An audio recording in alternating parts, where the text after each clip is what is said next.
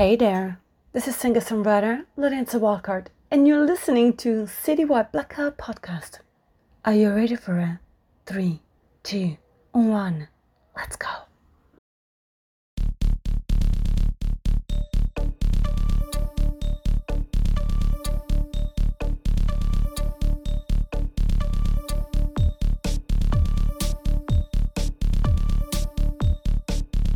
Hey everyone, and welcome back to Citywide Blackout, your home for the best creators from around the world. I'm your host, Max Bowen, and in this episode, guys, we are giving you 2 comics for the price of 1, 2 amazing titles, Nostalgia and WAG, both available exclusively through our good friends at Comixology.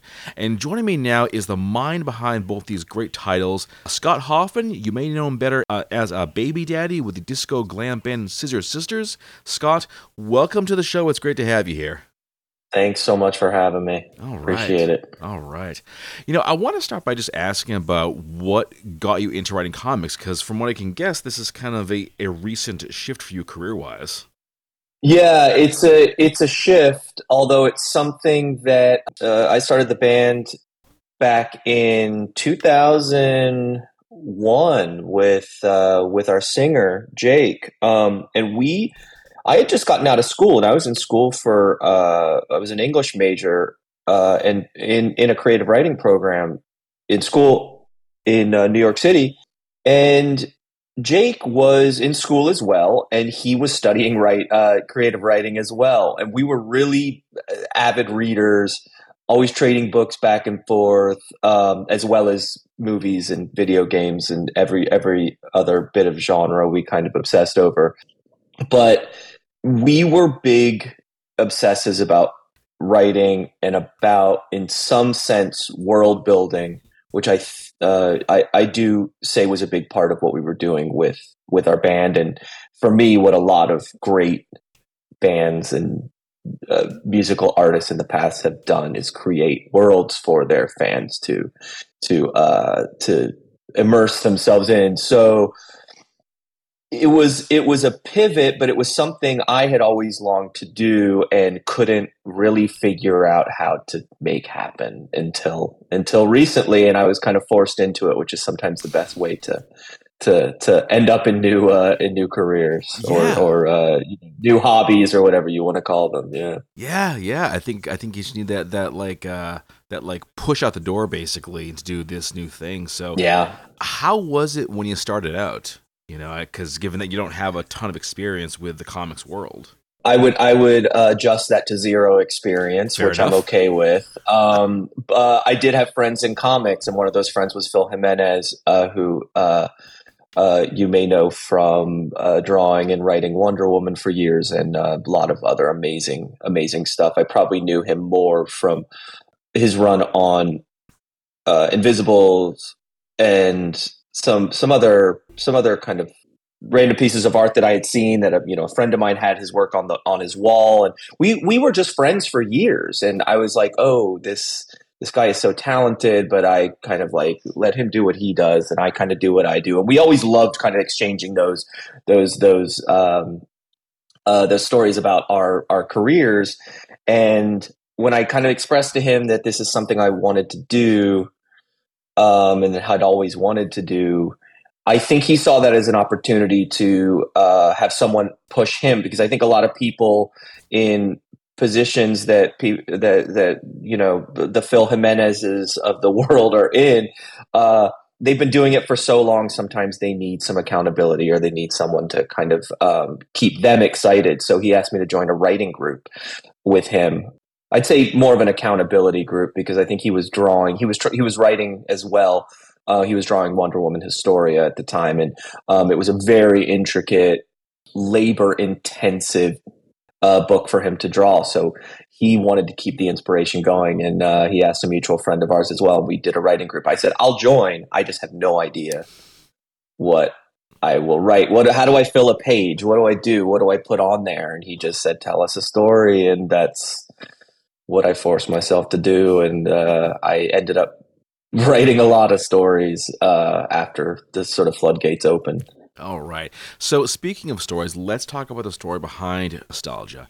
So this is set in a not too far in the future, very dystopian, very like almost looks like post-apocalyptic, or kind of like on like the verge of that. We have Nostalgia, a bear known as Craig Mancini, aka Craig Mantis. He's this reclusive rock star who's more or less a legend, I think, in his time, but he's more or less done with it. He's done with music. He's just kind of enjoying his very rich, posh lifestyle. And then some things happen, and he gets drawn into a world that he thought he was kind of done with. I love the story behind this one, and I'm really curious as to where this one came from. I think there's some very obvious, and not to say you missed them, I'm sure you've seen this, there's some very obvious places that I pulled from, which is me having had I wouldn't say a long career in music. People have had longer careers. I think we were about 12 years of very intense time as a touring band and a self-promoting machine. All the busy parts of being an active band. And I was looking back at that, and I was saying, how do you revisit that? How do you analyze, understand a period in your life that was so crazy, that almost seems like it happened in such a almost coincidental way, that all the stars aligned and you're like, what was that? What did I have to do with that? It was a collaboration. What was my part? What could I bring to it if it comes back together? What does it all mean? I don't know. I sound very existential here, but that was sort of what it was. It was like, how do you look at your past in general? How do you see something that you've created? Is that you? Is that something that you that came from you? Did it come from something else? I started thinking a lot of those things. At the same time, the pandemic was going on. I was looking at a world that I saw as teetering on the brink of these dystopias that I loved reading. And I remember reading I wish I could remember the name of it now, an anthology about apocalypse stories, and the introduction was really great, and it was talking about how we love apocalypse stories because we're the ones who survive those stories. So I'm thinking about being a survivor, and this is actually true of both of these books that I put out, which are companions in a sort of way. But what is this world that I'm looking at right now feel like as a survivor of these things? And is it the same as the fantasy that I have kind of built up in my head and been obsessed with for so long? So it's very much about that moment in time, and kind of this moment in the time where, politics and the environmental issues and pandemic life and all those things kind of converged. And I was like, wow, this is actually very real in a way that maybe science fiction is meant to prepare us for, but I didn't know how prepared I really was. Yeah, I think science fiction prepares us more for the big apocalypses, like the zombies and the robots and the so forth. This is a little more of a subtle apocalypse, and we're not ready for it in the slightest, in my opinion. I think that's an important way to look at it, because it's that boiling frog sort of mentality of like, are we prepared for something that sort of sneaks up on us? We all think about what we would do again if the zombies descended on us in 3 days. That probably wouldn't be pretty either, but it's not really how these things tend to play out. I think it's a slower descent that I was sort of watching that felt pretty terrifying, that I wanted to write about. Yeah. So what went into building the world here? Because like you said, this reflects a lot of what we're always going through, and of course your own experience as a musician. So what went into just putting all the pieces together? I was interested in a future where some of these same fears that I mentioned were around, but also there was this opportunity to look at music, art in general, but music specifically in this book, as a further evolved technology. Music is a technology that allows us to share experiences with other people. Maybe it's one of the more primal forms of art that allow us to do that, to really express feeling in a way that other people can absorb in a really visceral way. So to me, the next logical steps with music are further shared experiences, further melding of minds with the people that you're obsessed with. And there's also an element of fame to me that ties right into that, which is a world where we want to be so connected with the people that we're obsessed with that we almost want to live as them or experience their lives. And all those things kind of combine to create this world where, to me, there was a certain escapism because of the state of the world. And that escapism happens to be really sharing experience with your idols. That's where this world sort of came from. Okay. We're talking about the world, and of course, this world looks beautiful. I mean, the art for this comic is absolutely amazing. Tell me about working with the art team behind this. Daniel Jage, who I probably never said his name completely right. He's a Croatian artist who, one of my editors, Will Dennis, who has a long history in comics working at DC and Vertigo, is really connected with, he knew what I wanted, and he's really connected with the artists in this world that and has that vision that I've never really been able to have to look at visual artists, because maybe I'm more of sometimes an abstract thinker, to look at visual artists and say this is the kind of person that can put what you have in your head onto paper. And so he turned me on to Daniel, and I was immediately very into his work. It was dreamy. It was like almost like really, it was gritty too. And that's what I wanted about this world and those two sort of areas, something that was sort of psychedelic, but also could be really terrifying and urban. So he was a really easy collaboration. And what made it easier is that he's someone who takes a script and comes back not with layouts, but with nearly finished pages. After a lot of initial conversations and some sketches, he's very open to adjustments. But when it really came down to it, this was a complete collaboration in which he does what he has been doing for 30 years and knows how to do very well. And he's really good at telling the story in ways that I think I'm still learning. I probably will be learning for a long time. And a lot of the collaboration actually happened also afterwards, looking at his changes to make the story flow better and readjusting script to that. So I was really happy with what happened. And then Lee Louridge came along to do colors. And I think he really took it to the next level as well. I think Daniel he's a tougher artist to color because of a lot of the blacks, a lot of the inks, a lot of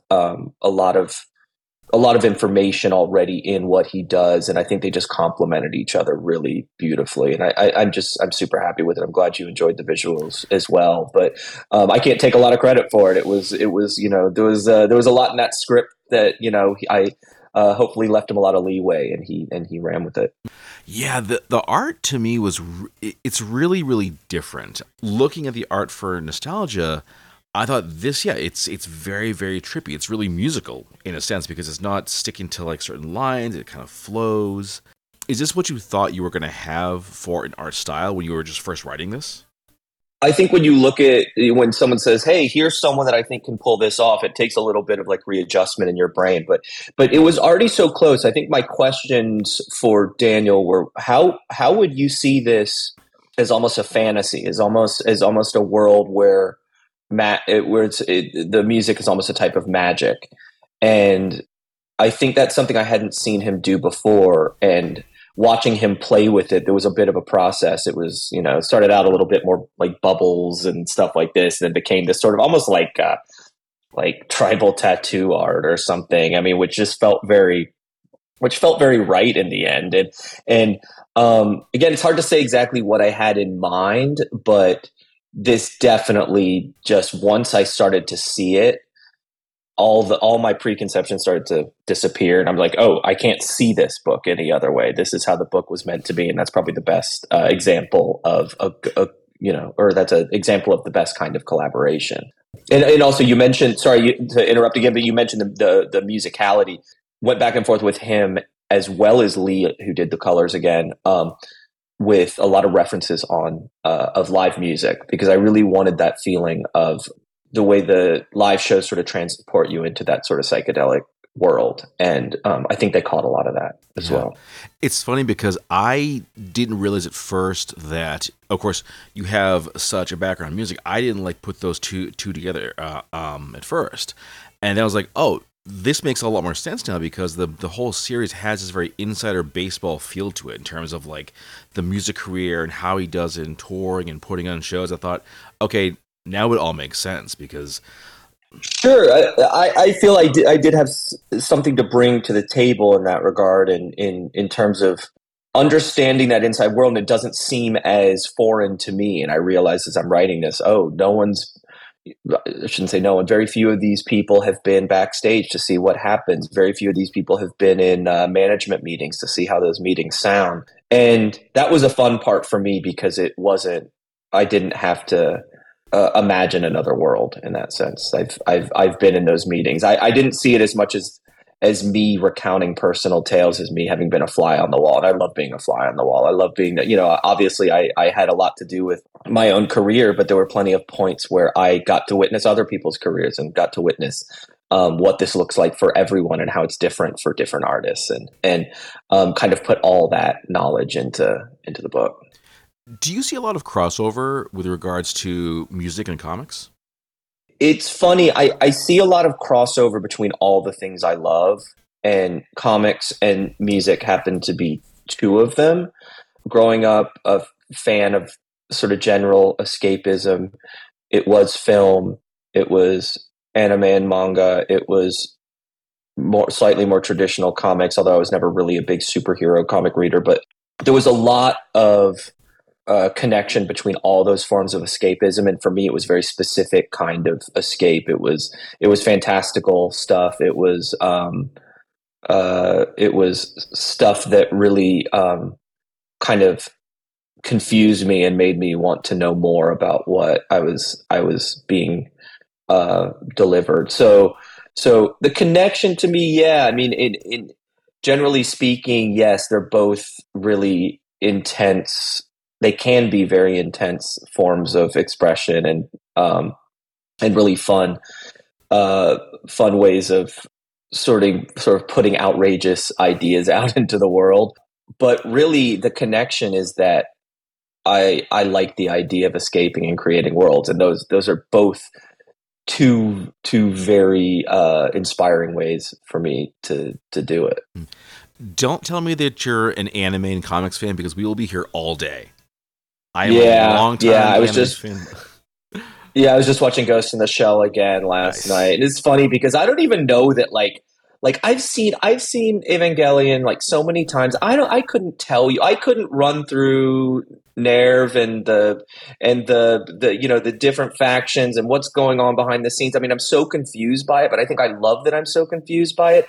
I love the visuals. I love the escapism of that art and the beauty of those things. And so I don't even know why I consume it sometimes, because it's so baffling to me, but maybe that's why. Yeah, because I think because it excites you. I mean, like for me, anime, what I loved was just the visuals, but also the endless array of stories. I mean, like you look at, I mean, you mentioned Ghost in the Shell, Ninja Scroll. I'm just kind of going by some like older anime. Like that was one of my first ones. Yes. Ninja Scroll. Oh my god, I was one of my first ones too. Loved that. Yeah, I was surprised at the violence. I was like, okay, that's really a lot. Okay, cool.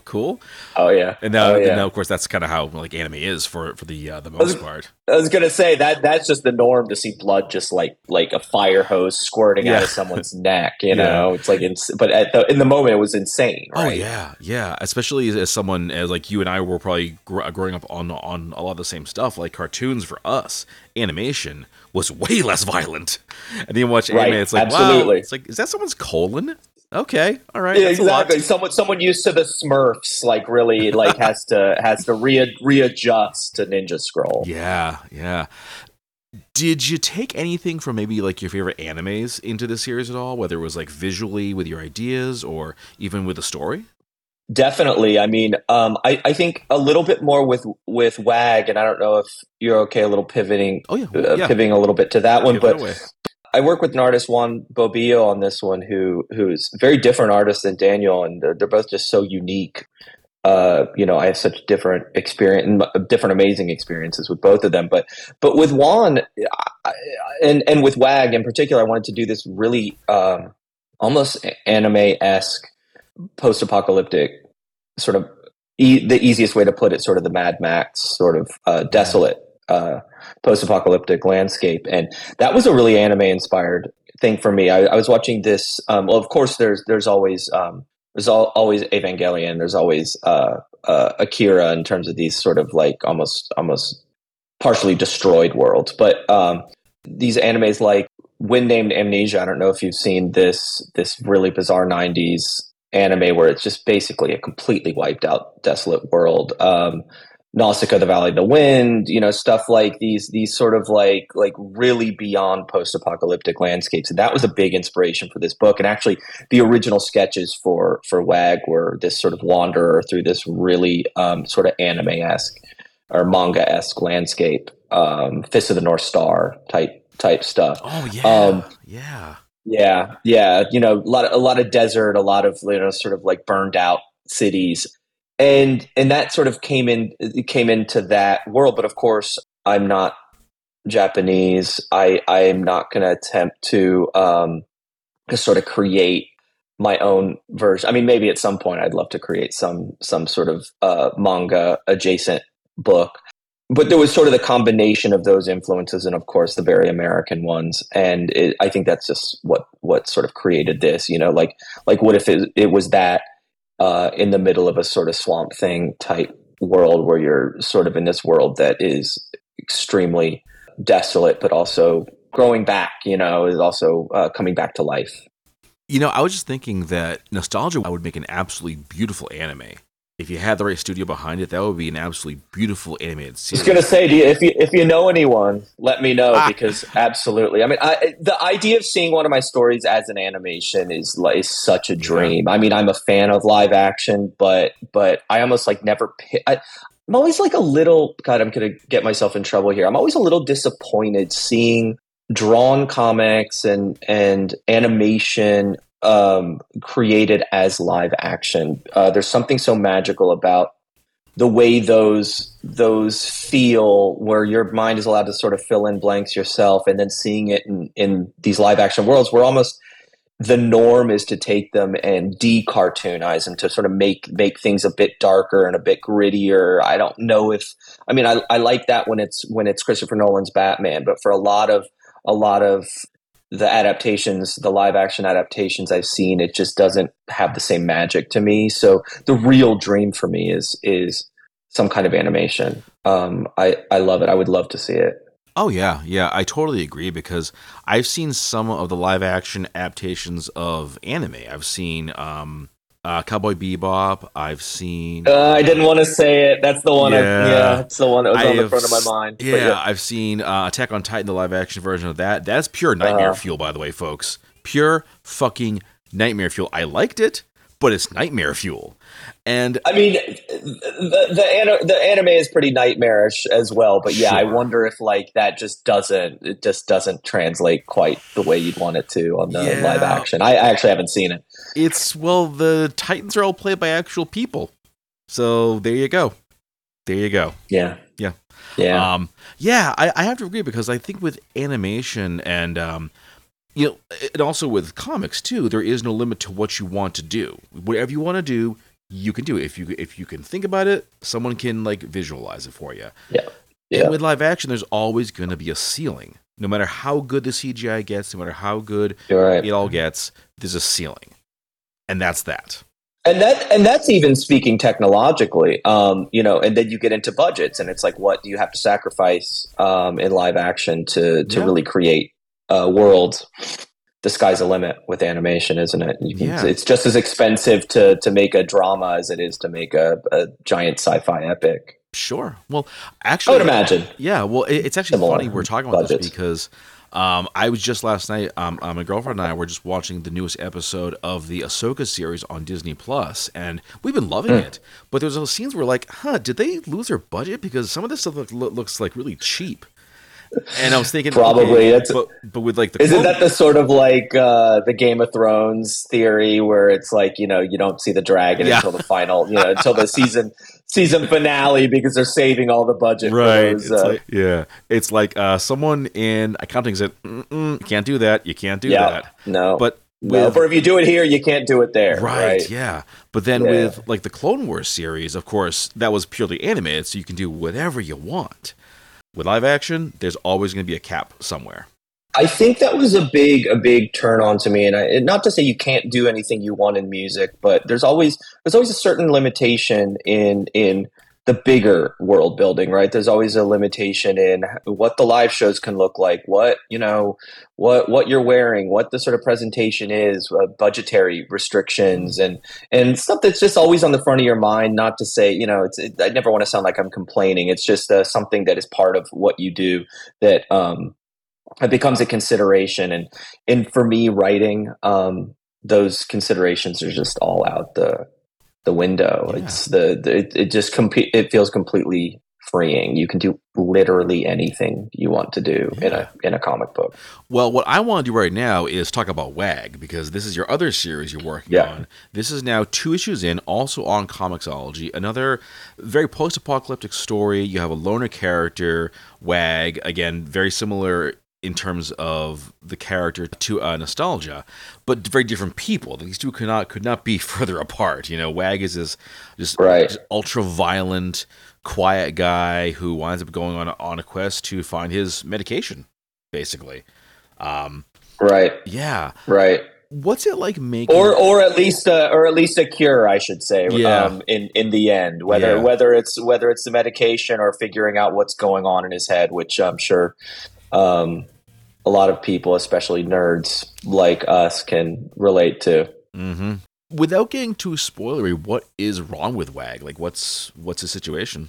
WAG hears voices in his head, and he has obsessions. And I think this was a book about a very simple question. Nostalgia was a book about a lot of questions I had, and a lot of maybe timely issues and things like that. This was a very particular question that, of course, through the book branches out into a whole world of ideas to me. But WAG was about the question of what happens when the pills are gone. What happens when the event, whatever sort of event happens that disrupts our daily comforts, is gone, and we don't have access to the things we take for granted, like medication, like medical interventions of any kind. So that to me was what was interesting and also terrifying about that scenario. Especially the fact that WAG has an actual graveyard of folks that he's killed.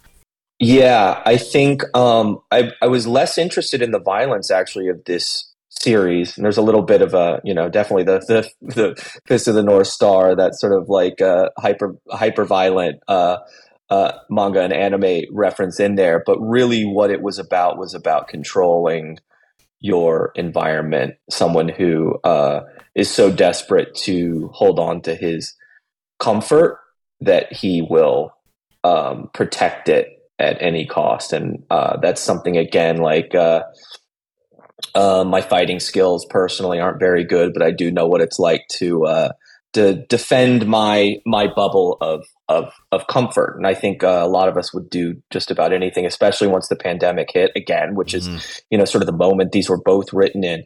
Once that moment hit, and realizing that for some people it was a cage to be in their home and stuck without the ability to go out and see people. To me, there was a strange comfort in not having to go out and deal with the rest of the world. And I will just say it. Yeah. So to me, there was a sort of like the idea of this sort of protectedness of this bubble around yourself that I think I found his resorting to just about anything to hold on to that was interesting. Scott, I am right there with you, man, because I was the exact same way. When it became clear this was not, like a 2-week thing and that it was going to be a long haul, I thought, you know what? I'm okay with this, actually. I'm okay with not leaving my house for a while. I'm cool with being home alone. I'm cool with, just taking this break from what before was a pretty busy life, honestly. I told my friends I've been training for this my whole life. Right. You know, I'm a homebody at times. I'm, you know, funny for someone who had a career going out and playing in, you know, in clubs and theaters and eventually you know, going out to music festivals for a living. But for the most part, there was always that escape, and there was always the bus or the hotel room to retreat to, and you're almost pushed there in a music career to kind of sometimes that's your only escape. So it really becomes important to you to have those things. And I do happen to be one of those people that was terrified by the pandemic, but also there was a comfort that I almost scared me as much as the pandemic itself. Is like, wow, I could really do this. It's like, I could get used to this forever. This isn't so bad. Yeah, I think I have. Yeah. A little bit. Did you wind up putting any of you into either Nostalgia or Wag as characters?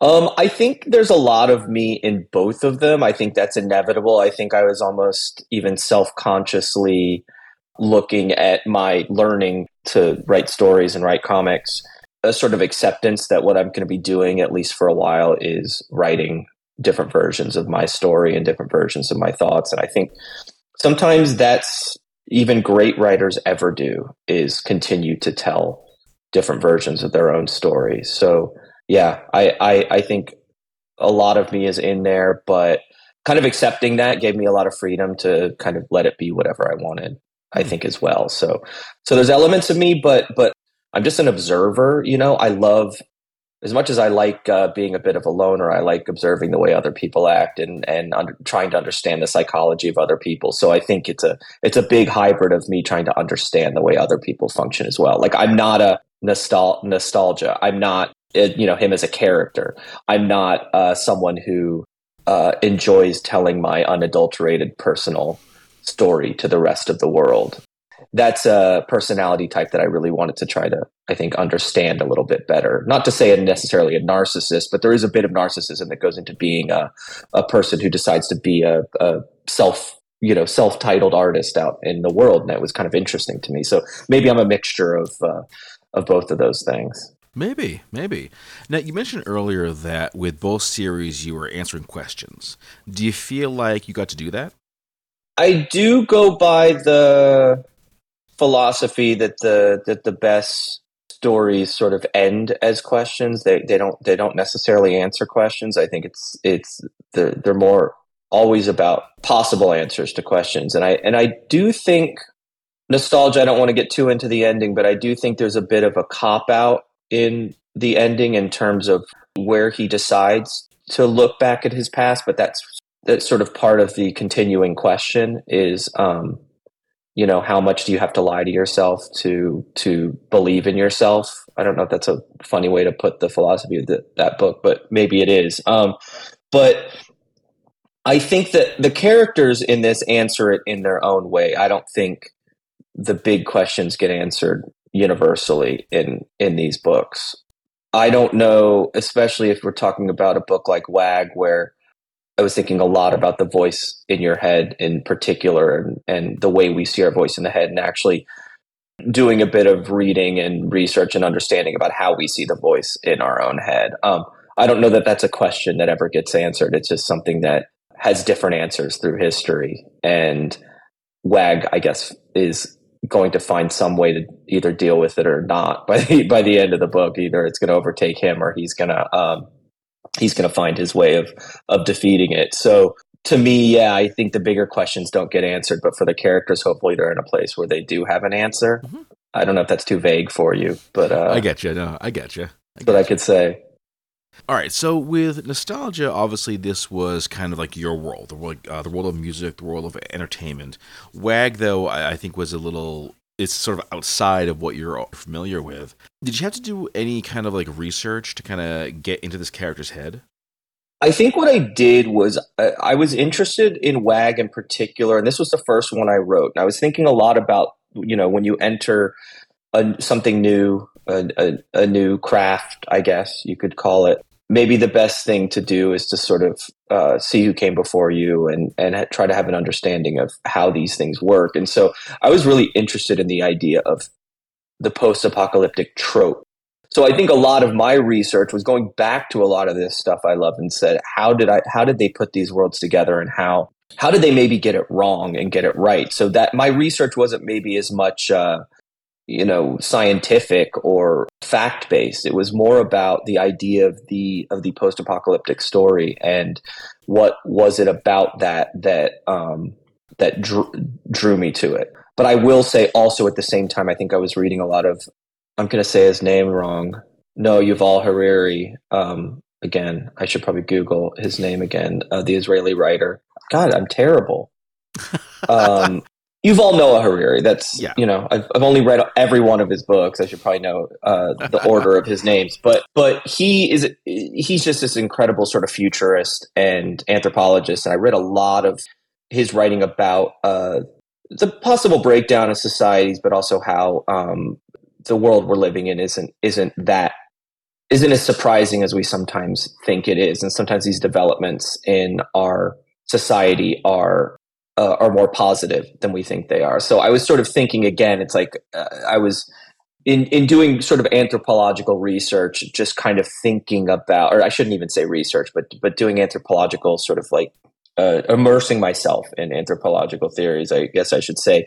The idea that future may find ourselves, as strange as it may be something that is something we can adapt to more naturally as well. I'm really into anthropology and sociology and nerdy people that talk about these things. Again, man, right there with you. With this stuff. Yeah. I'd recommend Sapiens, which is Harari's, I think, his first book, but his most notable book. I'd recommend it to anyone, just kind of the entire history of humanity and why we've adapted in the way we have. And I think it is a lot of food for thought about where we could be going. And, we have such a limited view of our world because of the specific time we live in, but broadening the scope to say, we will adapt in a lot of different situations, or at some point, like every other, I don't know, not every other species before us has become extinct at some point. Right. So I don't know, maybe the unacceptance of that is a good thing too. Try and bringing it down here. Yeah. I think it's a healthy way to look at things. All right. We are coming down to the end of the conversation, Scott. But of course, the big question is, are these two titles it for you? Do you think you're going to have more comics in the future? It depends only on whether people decide to partner up with me and put more books out along with me. I have a lot more scripts that I've written. I have a lot more ideas in my head. So hopefully there will be plenty to come, like it or not. I don't have any specific news on that yet, but this is the first couple scripts of about, I think I have about 10 or 11 that are done and ready to be drawn, and for better or worse, I want to put out into the world. So it's been a fun journey, and I really love the process, and maybe a novel at some point if I can get it together. But I love this medium. I love the ability to sort of write scripts and then see them come to life with the help of other people as well. Sure. How did it feel when you saw the first cover of Nostalgia and you had it on your tablet and think, holy shit, everyone's seeing this? Terrifying and amazing, and something I had really been working towards. Actually, I should mention, by the way, Ryan Hughes, who designed the covers for both of these series, and I'm really, really happy with, and he's a legend in the comics field and an incredible fiction writer as well, actually. But yes, to see those out there in the world was amazing. And also with those amazing covers, I just should mention that I just feel like, he sort of has made pieces of art that tie in so great and build worlds with these books. So, it's exciting. I found the best thing for me, I don't listen to my old music unless actually maybe there's a lot of time in between and I say like, I haven't heard that in a while, or that old demo, maybe there's something there, but I don't hear it the same way other people do. And I think I don't read my stuff the way other people do. I want to be critical of myself, but I think it's best for me to just not look at it once it's out and just think about moving forward. So the good thing about having written a bunch of scripts is that came out and I said, well, people can love it or hate it, but I've already written 5 more since then, and hopefully, if they hate it, then I've written something better by then. So yeah, I think that's just my way of dealing with it, is to say, look, it's out there. It's super exciting. I mean, I'm so like blessed to have books out in the world. It's been a dream for me, but now I'm definitely thinking about the future. Me too, and I am definitely looking forward to seeing what you come out with next, Scott. Appreciate that. Yeah, of course, man, of course. This is it, folks. We are down to the end of the episode. Scott Hoffman, thank you so much for joining me. And before we go, where do folks go to learn more about you and to check out the works?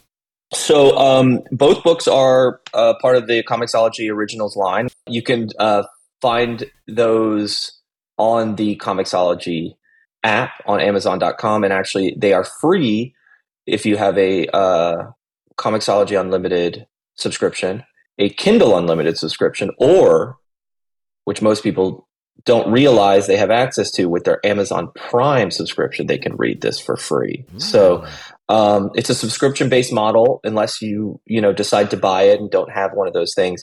It's available for you, and you can read it on your iPad, and it looks awesome on there. And that's on the Comixology or Kindle apps. So they're out there, and there will be news of physical releases of the trades, the collected trades out there at some point in the hopeful near future.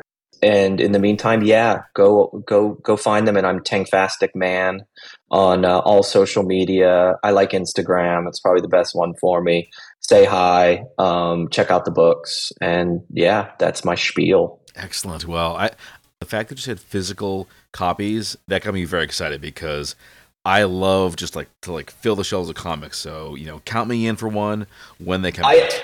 I really appreciate that. And I think part of when you ask if, how I feel about having them out there, I love the digital world, but I'm really excited to have it in my hands. That's going to be a big deal for me. Definitely. When that comes around. I would go so far as to say that the covers are like poster worthy. I agree. Definitely. I appreciate that. I'm excited for you to see the future WAG covers as well, because I think everyone is a work of art. I think Ryan and Juan's collaborations were amazing. And one thing Ryan said to me is I don't want these to look like comic book covers. And I was kind of like, oh, but it's my first comics, and don't we want? And he's like, nope. Every comic you've mentioned to me at the time looked absolutely insane, and you have to do something that looks completely out of the ordinary. And so I'm super happy with it. Absolutely. It was the right way. It was the right way to go. Well, Scott, this is it, man. We're coming to the end. It's been absolutely fun. I appreciate it. Yeah, it's been amazing talking to you. Definitely looking forward to seeing what's next, and looking forward to the next conversation. I appreciate it. Have me on anytime.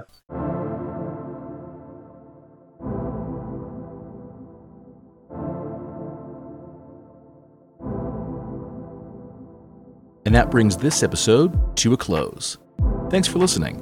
And don't forget to follow the show on Facebook under Citywide Blackout, and Twitter and Instagram under Citywide Max. You can find this show on your favorite podcast platforms, and new episodes are added every week, as well as every Saturday at 10 p.m. on Boston Free Radio. You can get at me at citywidemax@yahoo.com, whether you want to suggest a guest, submit music for the bi-weekly Blackout Collection playlist, or just say hello. That's all for now, and I'll see you next time.